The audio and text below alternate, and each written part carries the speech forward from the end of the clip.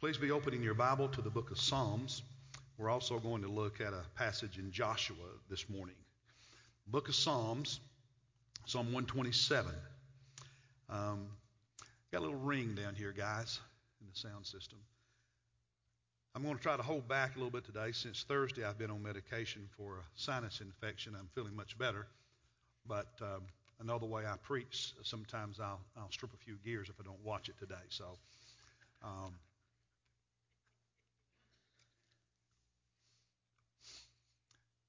praying for our families in this new series, Igniting Our Children's Love for Jesus. And when kids are born, it's an exciting time, and we have all these dreams, what we want for the future, all these visions of what we think life will be like, and it's exciting, but then life takes over, right? I think I'll get a pretty good response in the next service when I ask, how many of you are potty training right now? I mean, life just takes over, right? Trying to figure out the schedules, feeding schedules, sleeping schedules. Get a little older, and now what preschool are we going to put them into? And do they have friends? And are they making friends? Are they having problems with that? And then they start school, and school supplies and homework, and nowadays, even at the very young ages, all these other activities. Time passes, and it's dance lessons and music lessons and sports, and you get home after a long day of work, and there's yard work, housework, laundry, and dinner. What's that? And you have your job, your career on top of it.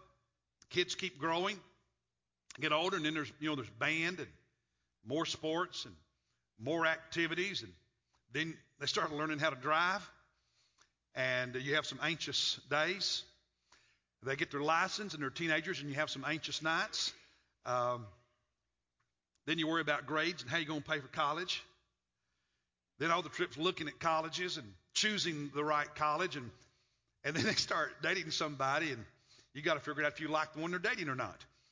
And then you got to meet that one's family, and that's an experience sometimes, isn't it? And all these adjustments, and so life just has this way of taking over. And the day-to-day stuff consumes us. That's pretty well normal, isn't it? Just the day-to-day stuff just takes over and consumes us. But the whole time, in the back of our mind somewhere, are those dreams. Those big picture things, those long-term desires.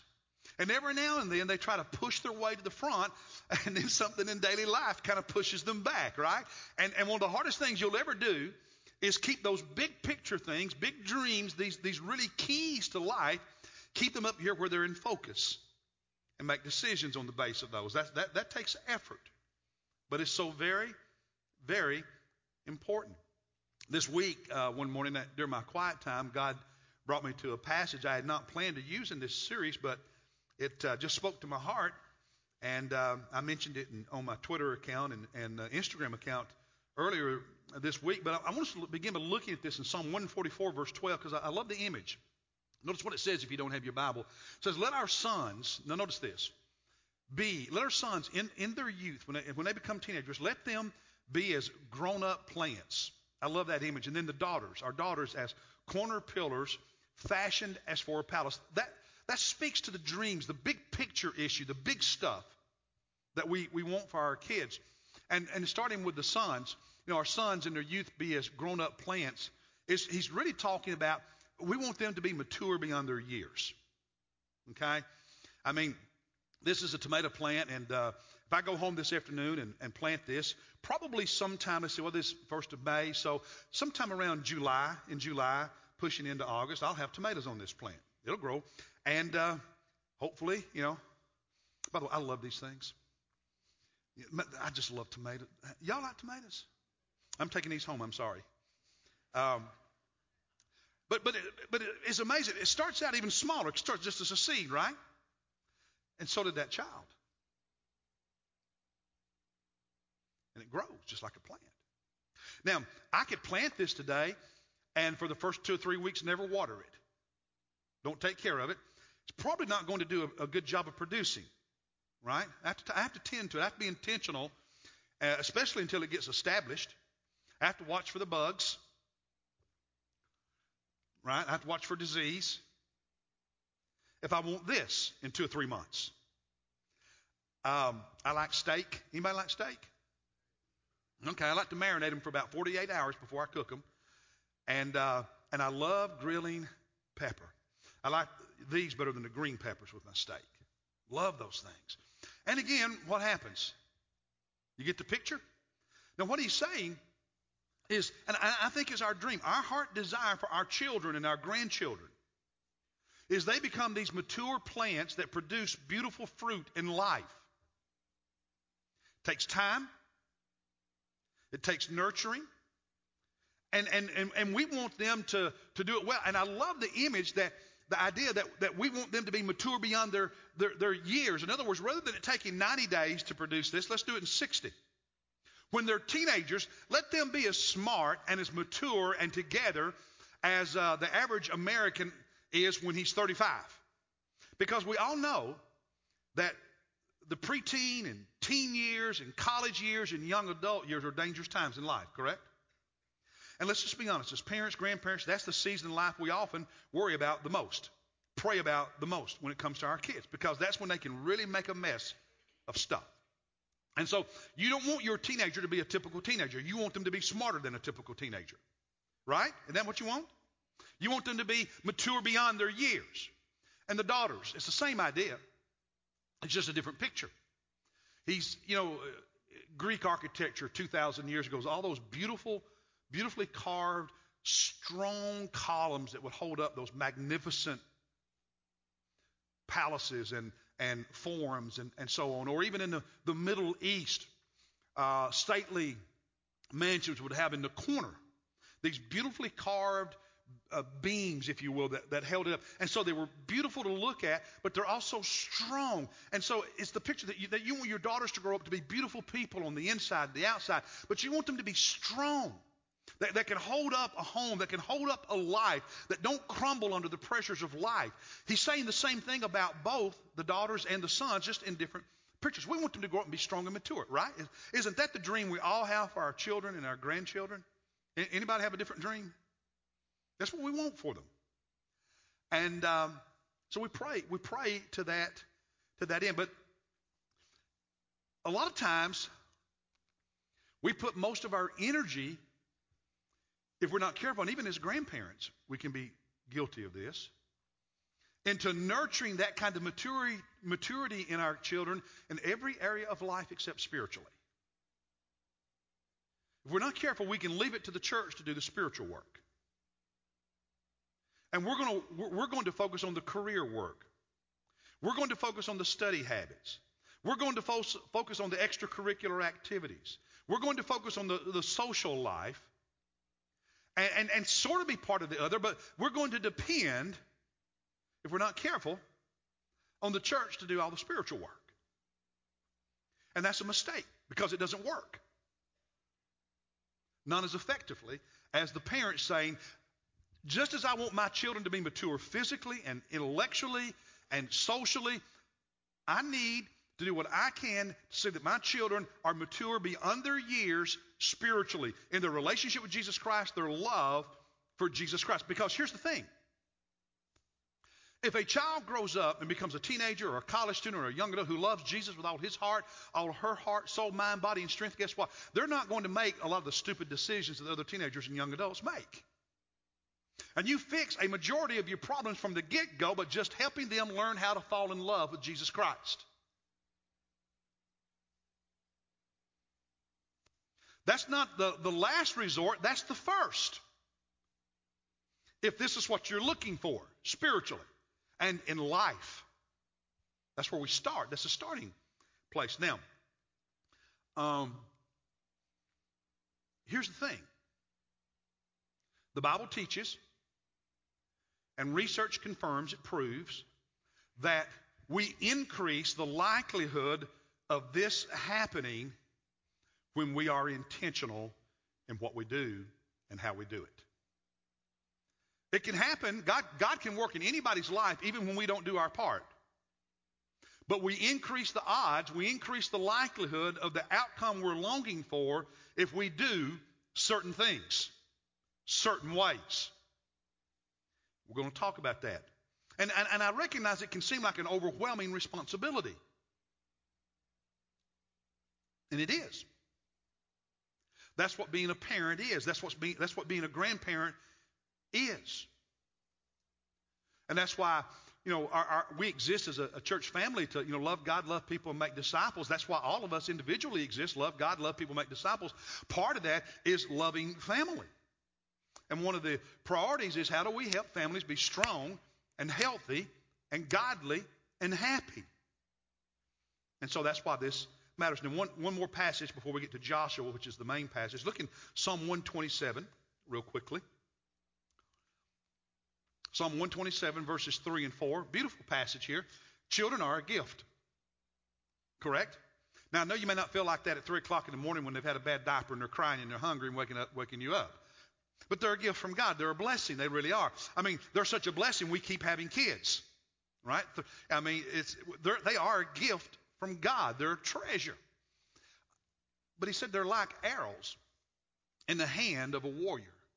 So are the children of one's youth. Now, a couple of things there. An arrow you shoot. Well, if you don't aim at anything, you'll hit anything. If you want to hit a target, you aim at a target. If this is what you want, then as you shoot the arrow, your child is the arrow, and you, every day, they're in your home, you're aiming that arrow somewhere. If you want this, you need to intentionally aim it at this. And by the way, in a warrior's hand, battle, you want a soldier to shoot straight. And our families and our children are in a war. They're in a battle. Which makes it even more important that we aim that arrow at the right target and be intentional every day of life. Now, I know a lot of grandparents in this service. And the research tells us that parents have much more influence than grandparents on children. But grandparents do have influence. And you need to seize that. And if you're sitting here thinking, this series, it's nice, but I don't need it. You have listen, biblically, you have the responsibility to mentor younger mothers and younger fathers. That's a God-given responsibility. And learning about what's involved in that, especially in today's culture, is critical to fulfill your role as a grandparent or a great-grandparent to maximize your influence. And so I strongly urge you, take this sermon series seriously and make some notes and invest. And here's the thing. I love that image of the warrior, because if this is what's the result, if this is what's produced, guess what? Then those children, those grandchildren become warriors for Jesus Christ. And they change this world. If we don't do this intentionally, the world changes them.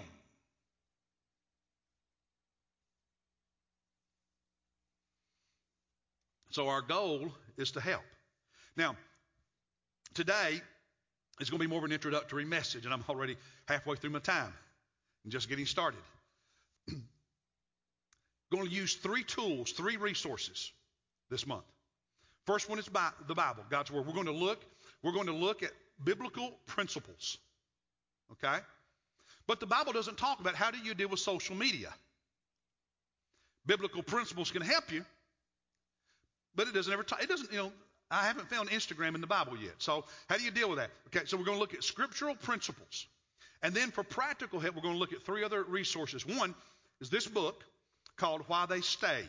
And you see it was stray with the R X'd out because there's a lot of literature written in the last decade or so about younger generations abandoning the church when they become young adults. Not all, but a significant number.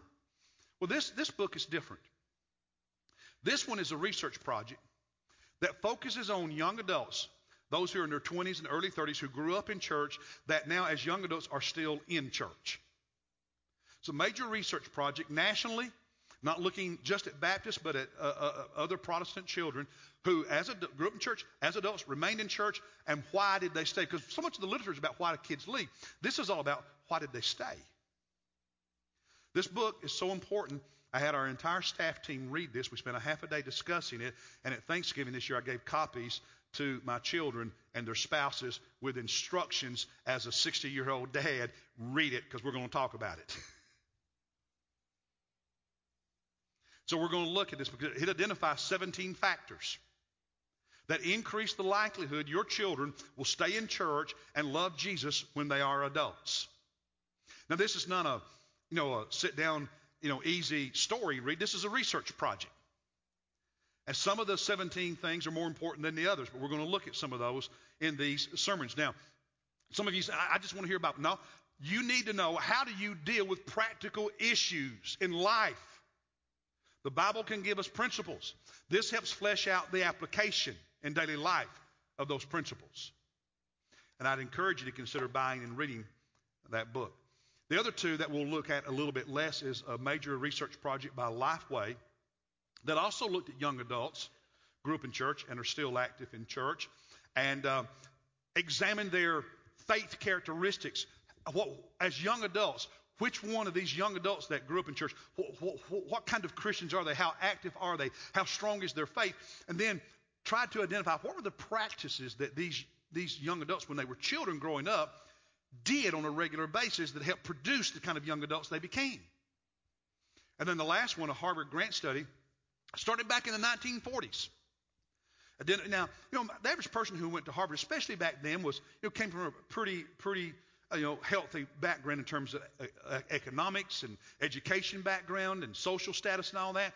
And so they started tracking these young Harvard college students in the 1940s all the way up to today, the ones that are still alive, and they compared it to a group of inner city teenagers whom they also tracked over all those decades.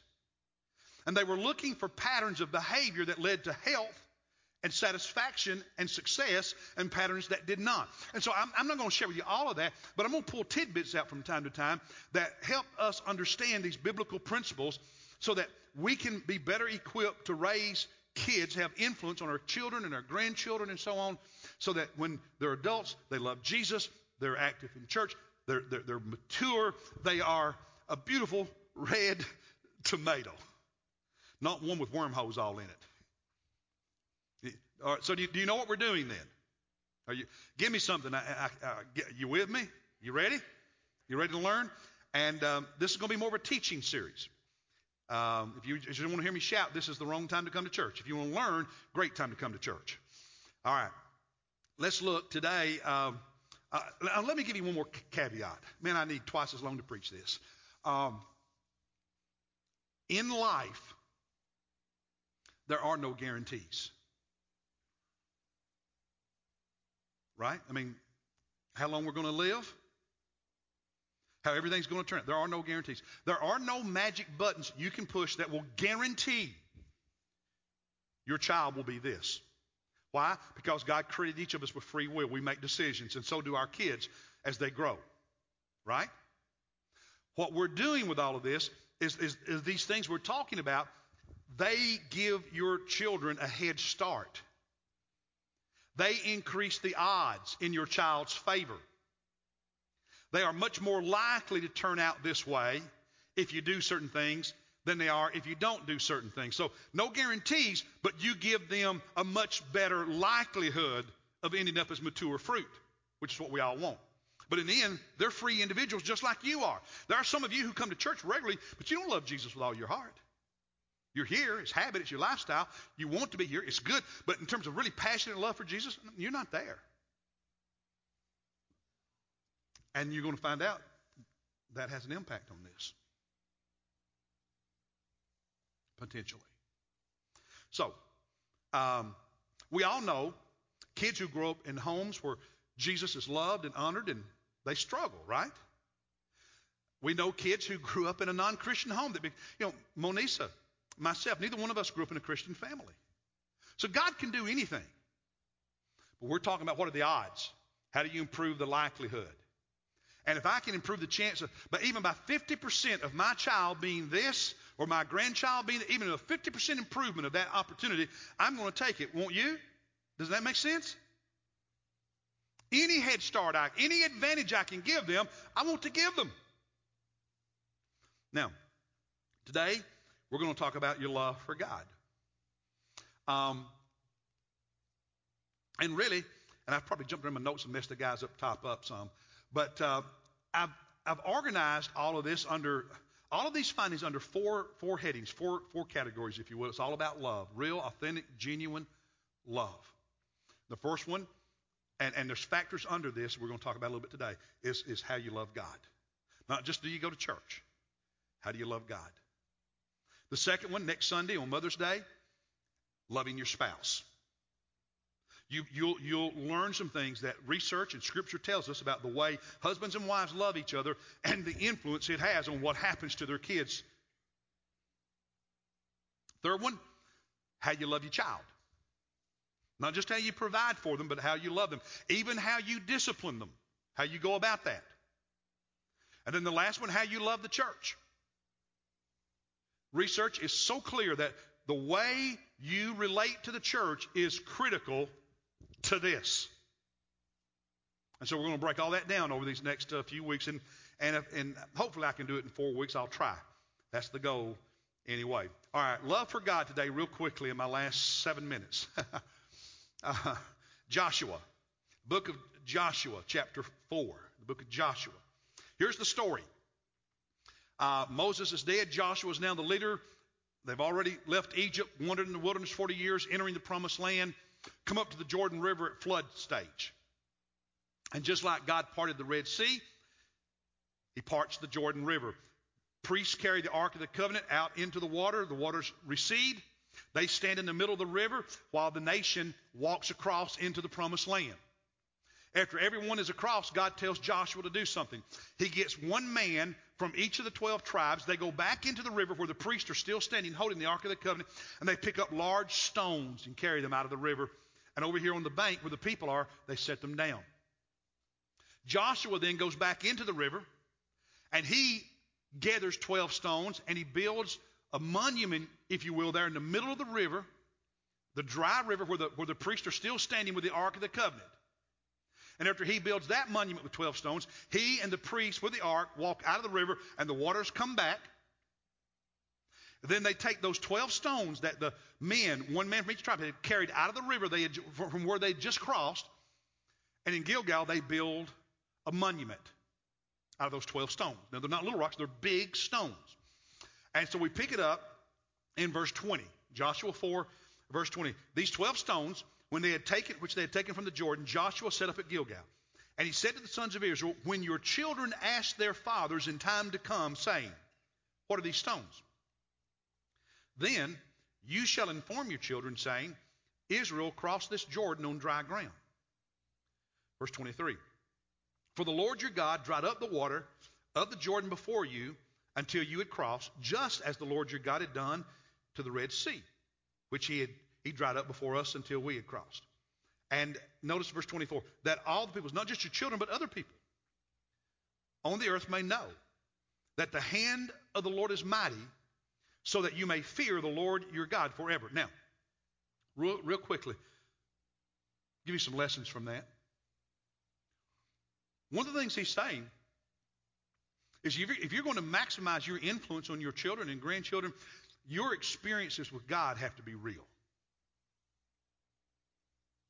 They had a miraculous encounter. God did something in their life. They saw it. They experienced it. And you can't give to children and grandchildren what you don't have. You can't give them something real if what you have is less than real. So you need to have a real experience with Jesus Christ. A real, authentic relationship with Jesus Christ. Second lesson, you need to celebrate it and talk about it. You need to celebrate and talk about your experiences with God. What has He done in your life? How has He blessed you? How do you depend on Him? What are your experiences? Let them hear you talking about and bragging on Jesus Christ. If all your kids and grandkids hear is you complaining about people and complaining about stuff, you're not going to motivate them to do anything great. Brag on Jesus. Talk about what God's doing in your life. And talk about, even through the hard times, the tough times, how you lean on Him. Give Him glory and give Him credit. That's what this monument was all about. Pointing back to God and what He had done. Give Him the glory. Let your kids see it in you. Let them, you be their example. You be their model. Yesterday, Monisa and I were talking, and started talking about when she was in Germany and Italy for over a month when Jacqueline had her surgery for breast cancer. And Liam was about 5 at that time, and he started noticing that every evening when Monisa would go to bed, and I can't do this. I hate to lay down and read. She'd lay in bed and read her Bible. And he watched her. Now that surprised him, but every night she did that for over the month that she was there. And she said after 2 or 3 weeks, he asked her about it. And then he got out his Bible. Do your kids see you loving Jesus? Do your grandkids see you loving Jesus? Because they learn from what you do as much, if not more so, than from what you say. Let them see it in you. Make it visible. Let them catch you at home reading the Bible. Let them catch you praying. Let them see you serving God. Take them with you. I've mentioned before, there were times when Stephen was young and I'd go out to make a visit on Saturday to see somebody who maybe visited our church or whatever. Sometimes I'd take him with me. Now, I had to bribe him by saying, after we'll go get some ice cream. But he went with me. And now in his career, you know what we've talked about? Some of the lessons he saw me do in ministry and so on, he's applied to his career and it's helped him advance.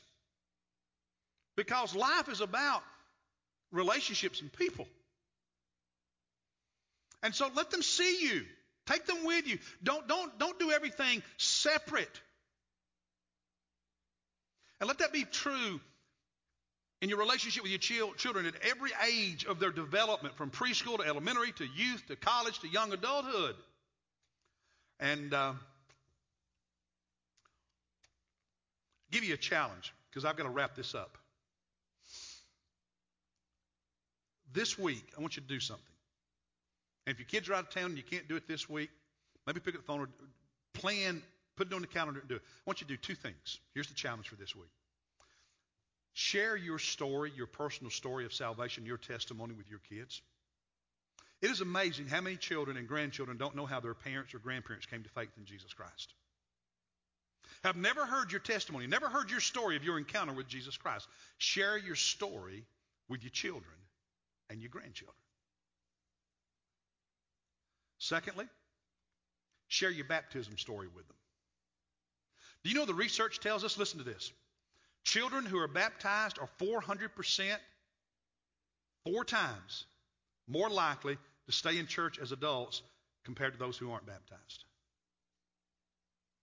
And that's why last Sunday I stressed the fact, this talk in our culture today, well, following Jesus is all that matters. The church doesn't matter. Being baptized, nonsense. It matters. God ordained it, it's biblical, and it makes a difference. Now, the caveat is that your child's salvation experience needs to be one they remember. So don't push them when they're too young. Because the research says they need to remember. It needs to be memorable and it needs to be meaningful for them. And their baptism needs to be both memorable and meaningful for them. And if when they're older they don't even remember it or barely remember it, the impact is less. So that balance of teaching and guiding, but letting it come and be real and meaningful, it's important. But how you do it is also important. So share with them your story of your salvation and of your baptism. Now, a couple things from the book, and then I've got to close because I'm already out of time. You know one of the surprises in reading this? Sort of surprise, not a surprise. There are times when you need your little kids and grandkids sitting in church beside you. The research talks about the positive influence of kids and grandkids worshiping with parents and grandparents. Now, I know there's challenges with that, right?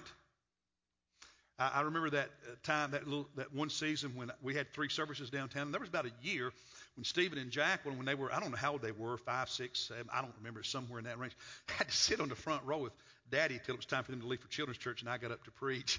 And that was the best they ever behaved in church. See, sit in the back and you make it harder on yourself. Just a hint. But no. And I know, so we have ministries, and children's ministry, very important, makes a huge difference. The research says that. But there also need to be times your kids are sitting with you in worship. Not always on another side of the room. Don't do everything in a silo where your children do all their spiritual stuff in this silo, your teenagers do all their spiritual stuff in this silo, and you as mom and dad do all your spiritual stuff in this silo. There needs to be some integration, some things you do together in service, in worship, in praying together. Research says it. It's biblical. And so this summer, if you hear a little grumbling, understand what we're doing. We're encouraging young parents this summer, put their kids in Sunday school 1 hour, and those who are in elementary age, bring them with you to worship some this summer. Sooner or later, they have to learn how to sit in church, don't they? But more than that, they need to be able to see you singing your heart out to Jesus Christ because you love Jesus Christ. They need to see God at work in big people's lives. So, do with that what you will, but that's what the research says. Secondly, from this book, a high view of Scripture matters. They are much more likely to take God's word seriously and stay true to Jesus when they're grown if, when you're raising them, you take God's word seriously. You believe it. You read it. They see you read it. You talk about its practical application to life in terms of how it helps you make decisions, helps you deal with issues, helps you forgive people and work on relationships. You need to let them see the practical impact it has on your life. You need to have your Bible. You need to have it open. You need to be in Sunday school, learning the Word of God. You need to be showing them that the Word of God is priority in your life, if you want it to be a priority in their life.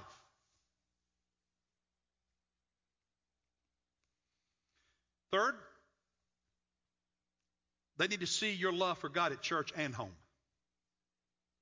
Not just church, also home. Because what you do in the 4 walls of your house ends up being just as important as what you do in the 4 walls of this building.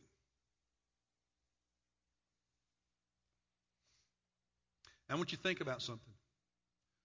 So many things trying to disciple our kids, influence our kids, schools, the media, TV, movies, music, video games, social media, their friends, the culture, their own hearts that can mislead them. But you have the potential to be the single biggest influence in your child's life. And it all starts with how genuinely and visibly you love God. 1988, there was a major earthquake in Armenia. Over 25,000 people died. And one small town, the school totally collapsed. And parents gathered crying, no hope of any survivors, just totally collapsed. But there was one dad who wouldn't give up. And he walked over to the rubble. He identified the place where he thought his son's classroom was. And he started moving rubble. Nobody would help him because it was just hopeless. They discouraged him, told him to quit. And he said no. He explained to them that he made his son a promise that he would be there for him anytime he needed him, and he was going to dig. And he worked alone. 8 hours passed moving rubble. 12 hours. 24 hours. 36 hours moving rubble. And at the 38th hour, he moved a heavy piece of rubble, concrete. And he heard voices And this exhausted dad screamed, "Armand!" And from below, the little boy said, "Dad, it's me, Armand." And then the little boy said, "I told the other kids not to worry. I told them that if you were alive, you'd save me. And when you saved me, you'd save them." A few minutes later, that dad pulled out Armand and 13 other kids. When the building collapsed, it formed a tent-shaped pocket in which they survived. Your family, your kids have an enemy. And he'll use everything in this world, everything in this culture to crush them. And God has put you as a parent and as a grandparent in their lives first, even before the church, to save them, to train them, to help them have the best opportunity possible to become this. But brothers and sisters, the foundation for all of it is a heartfelt, genuine love for Jesus Christ. Because if you want your kids to love Jesus, guess what? You show them how by doing it in your own life. If you want it real in their lives. Now, God can work in spite of you. Thank God. But you increase the odds. Let it be real in your life. I want us to stand. We're going to sing a song, and the altar is open for you to come and pray. Pray for your children. Pray for your grandchildren, your great-grandchildren. And pray for yourself. Listen, I'm 60 years old. I'm praying God gives me a lot more years. But a more important prayer is that next year I love Him more than I do this year. Because it doesn't matter what our age is, we don't stop growing in our love for Jesus. Love for family gets deeper. Love for Jesus should get deeper. Where you are is not where you have to be a year from now. You can be someplace even better a year from now. Aren't you thankful for that? Huh? And do you know that I know some of you think, man, I've made so many mistakes, it's too late. No, listen. Do you know that when kids, small kids, adult kids, see a parent or a grandparent change at any age, and they know that change is because of Jesus, it influences those kids and grandkids because they see the change.